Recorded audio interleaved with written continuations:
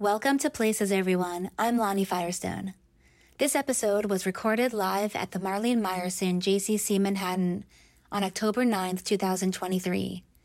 It's a conversation with creative and cast members of the Broadway musical Harmony. They include book writer and lyricist Bruce Sussman and performers Chip Zien, Julie Benko, Sierra Boggess, and Danny Kornfeld. The event took place just 2 days after the October 7th Hamas attacks in Israel, and the feeling the day of the event was incredibly raw and mournful. And yet, it was meaningful to come together as a community to talk about the power of stories. Stories are what connect us and heal us. After the urgent needs are met, after safety measures are in place, after survival is assured, what we need most is to share our stories and hear others. Theater is, in my view, the most alive of all storytelling, because the storytellers share the same air and physical space as the audience. The narrative of Harmony is set in the 1920s and 30s in Germany, a deeply unsettling time in history. And still, the central characters found harmony, not only in the melodic sense, but also as a diverse people coming together in partnership. It's an inspiring idea for us all to seek ways to live harmoniously with others. After all, harmony occurs when different sounds blend together. I hope you enjoy the following interview, and please check out the episode notes for links to 2 songs from the cast recording of Harmony.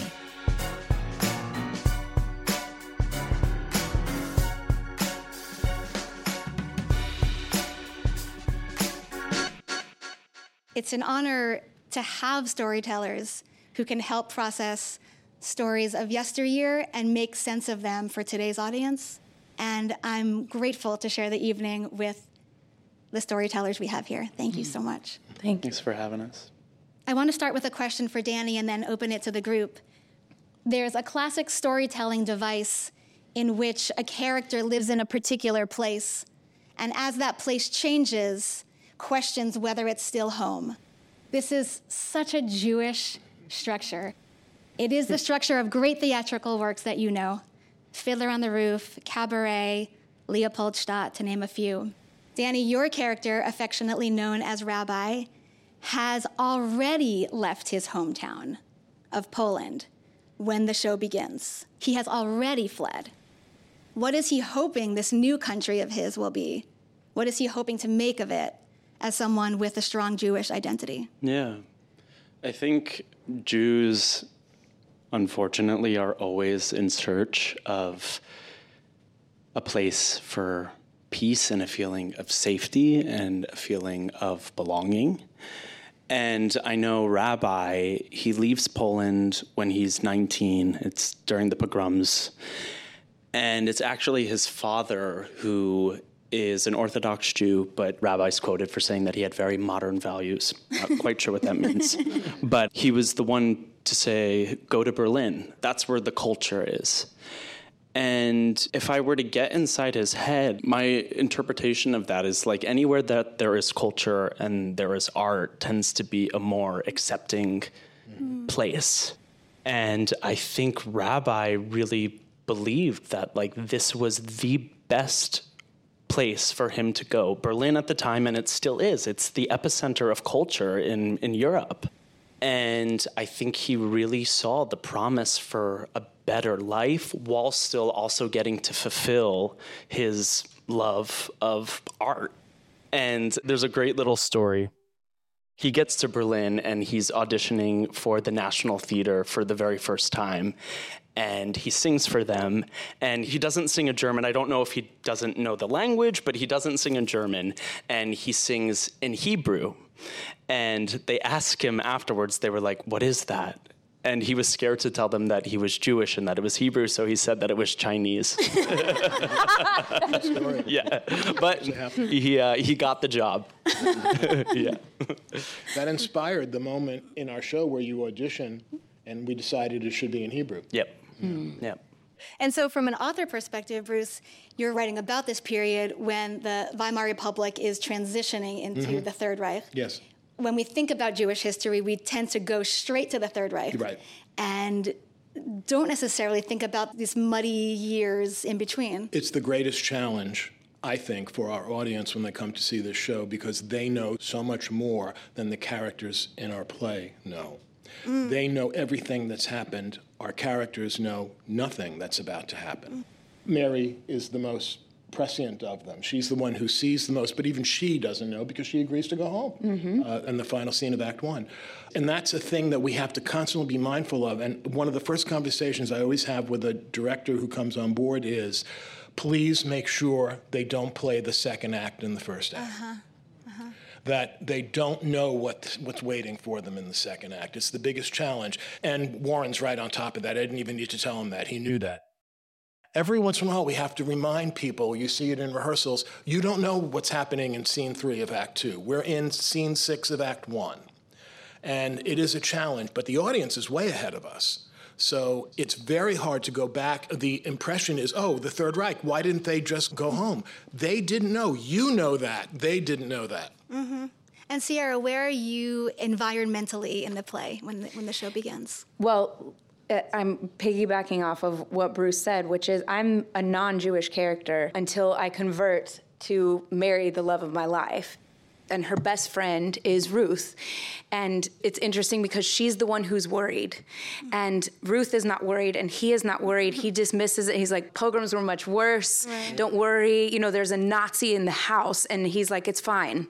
And she says to me, it's Germany, not Poland. It'll never be like that. And I spend the first act, it's like I'm the only one allowed to be worried. It's like, because I see, and I think just as I've been playing her for some time now and just realizing that it's my job as Mary to hold space for my Jewish loves and for the Jewish people in the show, that is, sometimes you can see more when you're not the one being persecuted. And because she is, and in the show she's blonde, she looks German and Aryan and all that. And so I know as Mary, I could walk out and be safe, but I know my husband can't, and I know my best friend can't. And my husband is also Chip. He was my father and should have been you, now he's my husband. We have a very complicated relationship. It's a throuple. It's not quite a spoiler. It's modern, it's 2023, it's fine. Yes.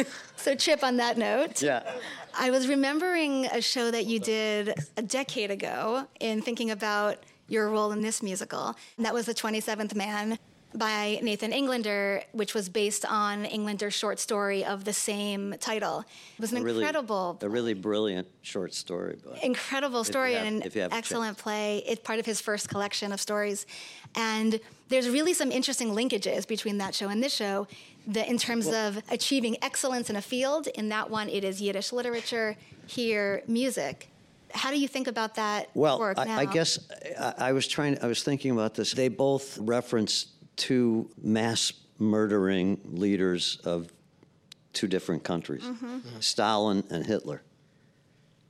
And it's also, there's the Night of the Murdered Poets was an episode. The 27th Man is about, there was an incident in Russia, in Stalinist Russia, where Stalin murdered Jewish intellectuals, Yiddish-speaking primarily poets, intellectuals, writers. He imprisoned them, he rounded them up, and then killed them. The 27th Man is about the darkest show that you could possibly imagine. So while I think Hitler and Stalin have a lot in common, I think our show and the 27th Man have almost nothing in common, except that they both are in turbulent moments in history. Harmony is a happy group of 6 guys who sing. And while it does touch on things that, as Bruce is saying, we're kind of before the worst things happen, the unspeakable happens. So I don't think they have much in common, but it was interesting to be a part of both of them. And it's been interesting to be in both shows. Well, I think that because they both represent excellence in a particular field, in the arts, literature, and both under threat and involving their Jewish identity. But what I think is so distinct about Harmony is we have the privilege of seeing you look at that story in retrospect. And we don't wonder if you made it out, we know. Yeah, well, and also, my character carries a lot of guilt for not having done something that he believes that might quite possibly have altered the course of history. But I also think have a revelation at the end of the play after I get to revisit my old friends about the joy that we spent together in our brief career and the good times that we had. And also I think we kind of have to learn to resist fascism in any form that it comes. And I think the people of Rabbi B, our advisor, had that great line about we had too much hope. Berkowitz. Yeah, Dr. Berkowitz. Rabbi, yeah, Too much hope, too little fear. that sadly, in sort of Hitler leading up to that whole horrible chapter of world history, that we had too much hope and not enough fear. Yeah. He said, I think, and I never thought of it this way. He said, the optimists stayed, the pessimists left. Yeah. And we have here in Harmony, it's about showbiz. Yeah. Well, one of the conceits of Harmony was, I don't want to give too much away, but at the end of the first act, one of the characters whose nickname is Lesh is reading telegrams on their glorious success at Carnegie Hall that evening. And he says he's reading about Fanny Brice and Will Rogers and Gypsy Rose Lee and so on. He's reading all the Marlene Dietrich. And what the author is doing there is saying, these are all people about whom Golden Age musicals were written. Yeah. And the first act of our show was intended by Barry and me to be the Golden Age musical that would have been written about the comedian harmonist had the events of the second act not occurred. That was always our concept for the piece. So to speak to Chip's point, the first act is a party until we hit a brick wall. I want to get into some of the themes around the song Where You Go, which will be our first of 2 performances this evening. In the show, there's a character, Ruth, played by Julie, whose name has some imaginative artistic choice behind it. Where You Go, you might recognize as a line from the Book of Ruth, and it's a pivotal moment where Ruth clings to Naomi and converts to Judaism, becomes part of the Jewish community, and emphasizes her faith in connection to someone she loves so deeply. Bruce, can you talk about the inspiration behind the name choice and the allusion to biblical Ruth? Happily, because it's a favorite story of mine about the genesis of this show. I normally like to come at things from the inside out, but here's the case where I came from the outside in. My upstairs neighbor is a survivor, and her name is Ruth Zimbler. She's 95 years old, God bless her. She has been, along the journey, one of my muses, and I would go to her. She was a Viennese Jew, lived in Leopoldstadt, and I picked her brain over the course of many years. So anyway, in this show, I had a problem that all of the harmonists had wives, except Bobby. And I needed to decide which wives am I including. The first draft, I included all of them, and you needed a scorecard to get through the script. So then I said, I can't do that. And Chopin was particularly one of the characters nicknamed Chopin because he was married twice. And before he got married, had a very interesting relationship with a Jewish activist woman. We haven't even discussed this, actually. I'm learning. And so I took those 3 women and I created one character. So since I was creating a character, I said, I have to come up with a fictional name. And I'm literally sitting at my desk, rocking and looking up and going, Ruth lives 1 flight up, right above me. I'm 15C, she's 16C. Ruth! And that instantly led me to the Book of Ruth, and then I realized, whoa, the Book of Ruth also speaks to Mary because she's the one who converts, and I had myself a scene and a song. And it happened literally within 90 seconds. Wow. It was the most truly, I don't much care for the romance of the writing process, but it was a romantic, inspirational moment. And I thank her, and I thank whatever forces it were that led me to it. But the whole 9 yards came all at once. Now, fast forward, when I wrote this back in 1843, I knew Ruth, I knew the first wife who was Jewish, Ursula. I knew her name, and I knew the name of the girlfriend that he didn't marry. I don't know her name, and I don't want to. Damn right. Well done. But I didn't know the name of the second wife. I now know her name was Ruth. What? Wow. Which is crazy because Ursula is not a Jewish name, and Ruth is, and it's the exact reverse. Right. Ursula was the Jewish wife, Jew. and Ruth was the Gentile wife. Wow. Amazing. Yeah. So, Come on. yeah.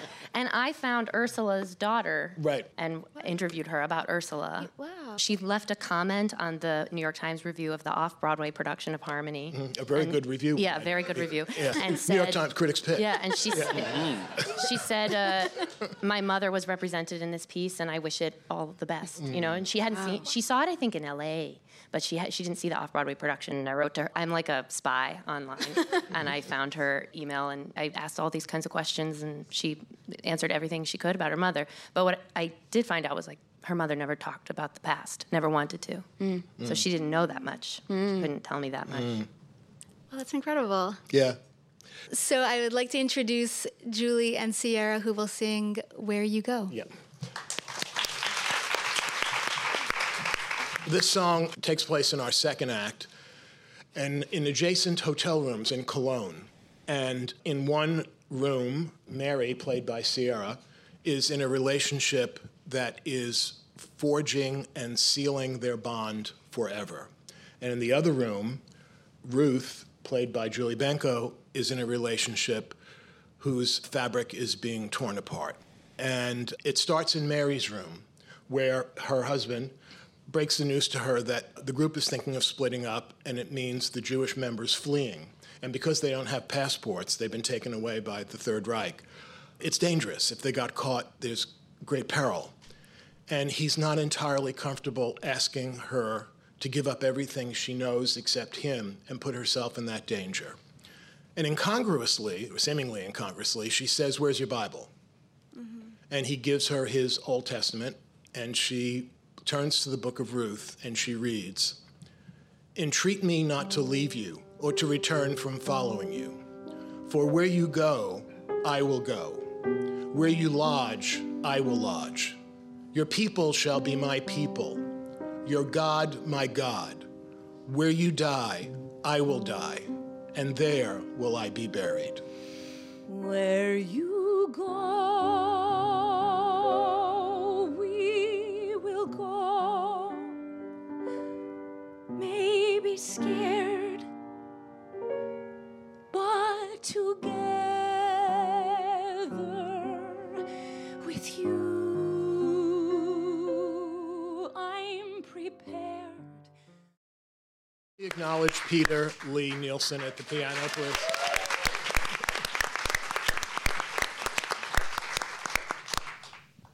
Incredible, thank you.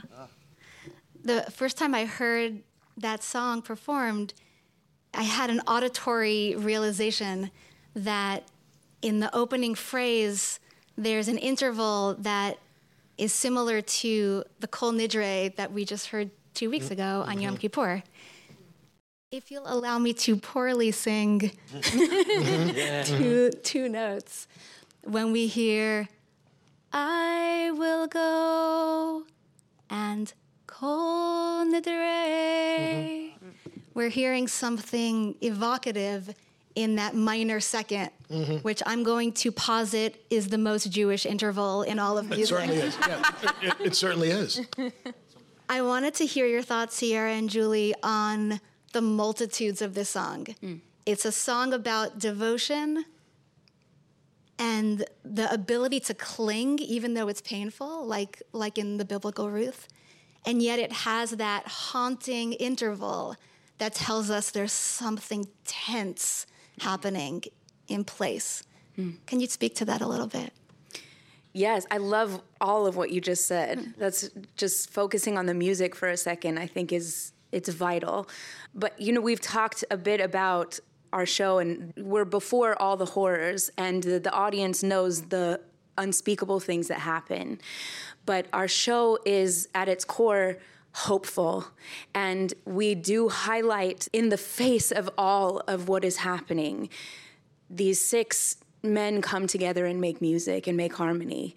And in this song, there is hope, especially in obviously I can speak of where we're at with my husband, that is, I, as Mary, as we've talked about, know, not like we know, but have an idea that it's going to be more than tricky, but that with you, I'm prepared. And I took these vows because We are one, and I am with you. And whatever happens, we face this together. And that's a universal, I think, message, whether you come and identify with this love relationship or this love relationship or 6 dudes creating harmony together. It's like there is hope.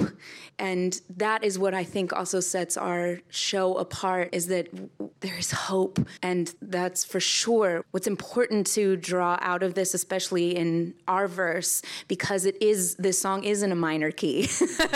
And it's slow. And it's slow. But Yeah, amazing. And Julie, where does your storyline within this song find similarity and divergence from Mary's? Well, what I think some people pick up on in this song is that they say it sounds like that Chopin song, and it is based on the Chopin prelude in E minor, and my husband's nickname is Chopin. And so the reason I sing this melody to him is that it's in a language he can understand, and that he's a composer and he understands the world through music. So I have to speak to him in a language he can get, and our characters are fighting a lot in Act 2. He's not Jewish, I am, and he's not standing up to the Nazi regime in a way that I think one spouse should. And he's really just kind of going along and trying to play both sides, and he's not being the man that he promised he would be in Act 1 when he vows to be beside me forever. And it's not literal, where you go, I will go, but I think about when you marry someone, when you stand up in front of people and you vow to be with them forever, the way that they change you forever. And you go even when the relationship is done, they stay with you forever. And he stays with me, and I stay with him, even though we are going our separate ways in this scene. And I think that it's also a way of Ruth discovering that he's taught her by being the other who she is, in a way. And so I think when you break up, sometimes you've gotten more of seeing who you are from that relationship, and that just because you're not staying together doesn't mean you haven't gotten something out of it. So that's kind of how I approach it, especially because where you go is not where I will go literally, but I will haunt him forever, and he will live with this decision he's made, or really the decision that I make because he won't make it. So I think of this song, and it has a lot to do with just how marriage relationships change you. And it's incredible to know the intentionality of using a Chopin piece as the mechanism, because when you're in a relationship, sometimes you need to use the language of the partner that it will land with them. And it just shows that in a musical, so many decisions are so intentional that they might land on you emotionally and you don't even know why. Amazing.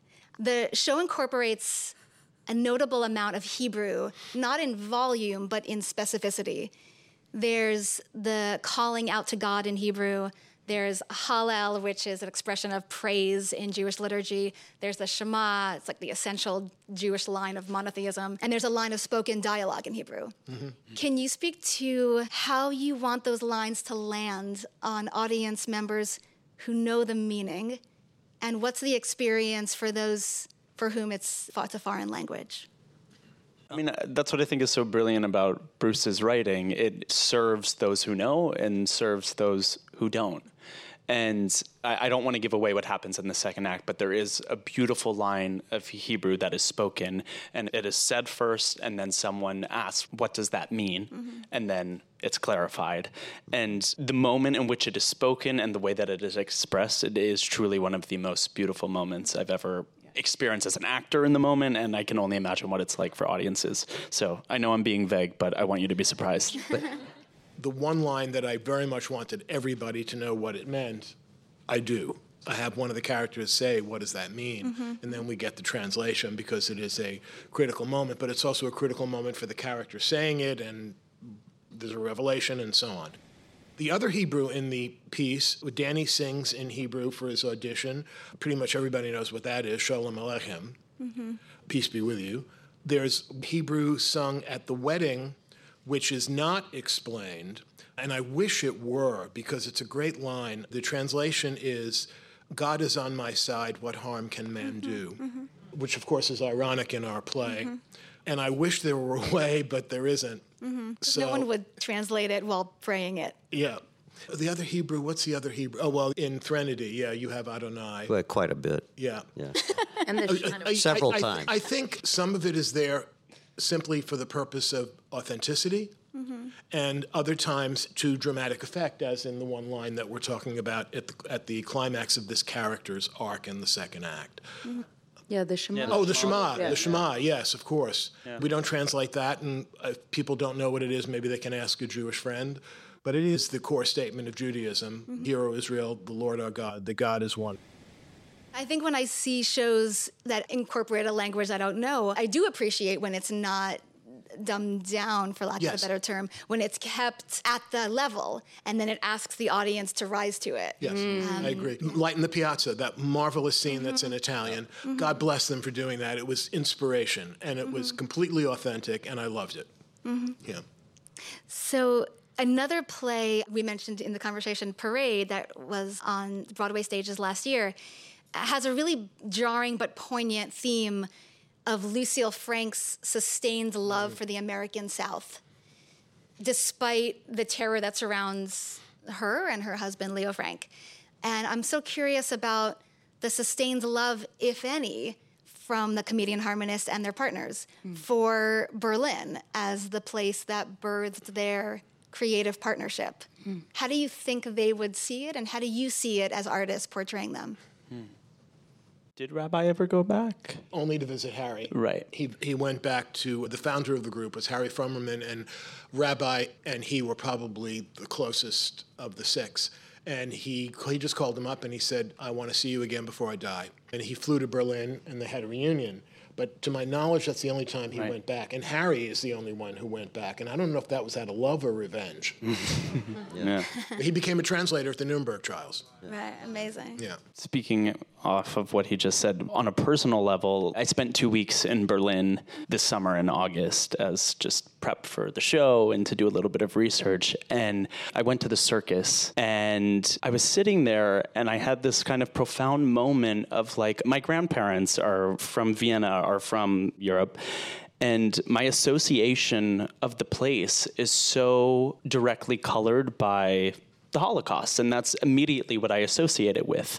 And having this like kind of what I call a perfect day, the sun was out, it was incredible. I was like, there is so much part of myself that is actually attached to this land that I don't actually acknowledge or celebrate enough. And so it makes sense why these people would have such complicated relationships to the land. Rabbi came to America, stayed here and went back. Harry went back to Germany. And Bobby and Chopin stayed in Germany and found themselves behind the Iron Curtain for most of their adult lives. And who am I leaving out? Lesh was deported to Bulgaria and spent the rest of his life in Bulgaria. I have one last question, and then we'll open it up to a few audience questions. My last question's about the title itself. In harmony, there are so many sonic types of harmony, of course, that are exquisite. Mr. Manilow did an unbelievable job of creating so many intricate types of harmonies. And there's also the figurative type of the way these six individuals of diverse economic and religious backgrounds blended together very seamlessly and in spite of some conflicts. I think that when we think about the opposite of harmony, sometimes we think of discord. But I think it's interesting to note that the opposite of harmony is also unison. Namely, everyone's identical. We're all singing at the exact same pitch, which is not harmonious either. And I would love to hear each of your thoughts as we conclude about what you think are the essential ingredients of excellent harmony for you to interpret as you'd like. Yikes. Wow. I'll start. I think it's celebration of the difference with a collective consensus of acceptance. That was a lot of big words. I'm so impressed right now. I've never heard you say anything like that. And if we've been together, I think I'm in a state I think of shock. what he said for sure. No, you took the words literally out of my mouth. There were so many syllables. When I was a kid, and I grew up in Denver, Colorado, and I sang in the Colorado Children's Chorale, and it was my favorite thing in the whole world because I was super tiny, and I was in that singing group for about 4 years of my childhood. And that's where I learned to sing harmony. And it was my favorite thing in the world to do, and it still is. And I mean, watching these 6 guys every day, I mean, it's like, I've seen it as much as Bruce sits and watches every day too, but it's like, you can't get enough of watching people singing in harmony. And on a visceral level as a musician, there's nothing better than singing in harmony. So my dad does a lot of community theater, but he doesn't like doing musicals because he finds singing to be hard. He will do the odd, like he played Herr Schultz in Cabaret, and like he did that. The Pineapple Song was like, okay. But the part that was really hard for him was harmony. And we did Fiddler together, and he was like, sunrise, sunset. He's like, sunrise, sunset. You know, he couldn't find his note. And he would always just say, well, I can do it by myself. I can sing my line by myself. And then as soon as somebody else sings another line, I lose it. And so the act of singing in harmony requires you to listen and provide at the same time. I think that's part of why it requires you to be strong, but also take in, because if you overpower or if you are singing out of tune, then other people have to come to you. They can't. So it just requires so much give and take. We're describing harmony? When I was really young, it's quite a while ago, I was a boy soprano. And I sang a lot. Cantor Alschuler was our cantor where I grew up at Temple Emmanuel in Milwaukee, Wisconsin. Some of my greatest memories is being at my little synagogue in Milwaukee and singing with the cantor and singing like a boy soprano, and then being really embarrassed about it when I went to school with my regular friends. I sang with other people occasionally, but sometimes I had to sing, at the Christmas shows in my public school, and then I had trouble because I wasn't sure if I was supposed to name the important people of other religions in the songs. I love performing. I love singing harmony, which is the name of our show. Shiv Zion, legend. There's a famous story about Fiddler that when Jerome Robbins went to Bach and Harnack and said, what's the show about? And they said, well, it's about Tevye and his 3 daughters. And he said, no, what's the show about? And they couldn't provide him with the answer he was looking for. And then finally, one day, Sheldon Harnack said, Jerry, I think the answer to your question is this is a show about tradition. And he said, that's the opening number you have to go home and write. And they did. I bring that up because whenever Barry and I are offered a show, people, we were offered Tootsie, and we were offered a couple other shows. We more often than not turn them down because we don't know what the show's about. And it has to be about something larger that we can sink our teeth into and write about. Getting to my point, when I saw the documentary about the comedian harmonists and I learned about them for the first time, the one thing I came out of there knowing right away was what this show is about. It was about the quest for harmony and what turned out to be the most discordant chapter in human history. Let me at it. Yeah. That's what I wanted to write about. And also because Barry and I have been working together 51 years, we believe very strongly in the ability to collaborate. And harmony, for me, is a synonym for collaboration. And most people don't know how to collaborate. Hitler was a one-man band. And he sang in unison, if he sang at all. So this thematically was right up our Tin Pan alley. We wanted to write this piece precisely for the reasons you raised. Harmony was such a rich idea for us. But I think what's really brilliant is that in the opening song, every time you say harmony, all of that is contained. Yes. So there's one line, we had harmony, but that's just about all we had. Right. That means sonic harmony. It means collaboration. It means diversity where there's blending. Right. So all of those are contained within it. It's harmony, always knowing there's someone there. Exactly. We have one last performance to close out the evening by Danny Kornfeld. But first, I just want to say thank you, Danny, Sierra, Bruce, Julie, Chip, for a great conversation, and thank you all so much for coming this evening. Yes. Well, we share a character. He's the younger version, which is kind of obvious. Our character, Rabbi, proposes to Sierra Boggess over here. And Sierra, unfortunately, says no, which is shocking. given how pretty I was when I was young. Thanks, Chip. Anyway, She's concerned that she has some misgivings. she has some misgivings about getting married, and she's afraid that that what she's doing is going to be a horrible, horrible mistake. And Danny has to convince her that it's not. And Rabbi says, Yeah. you're right.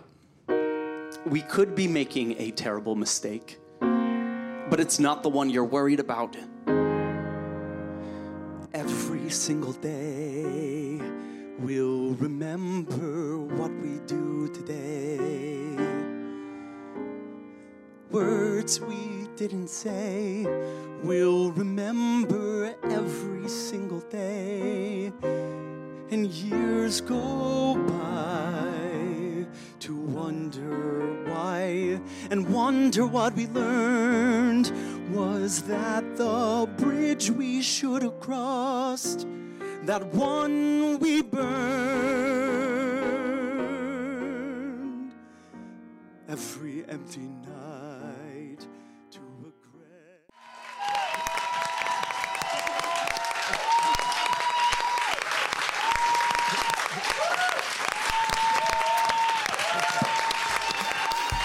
Thank you so much for listening. If you enjoyed this episode, please subscribe to Places Everyone on iTunes or Spotify. And follow me, Lonnie Firestone, on Instagram. Podcast production and original music by Cody Crabb. Artwork by Jennifer Klockner. See you next time.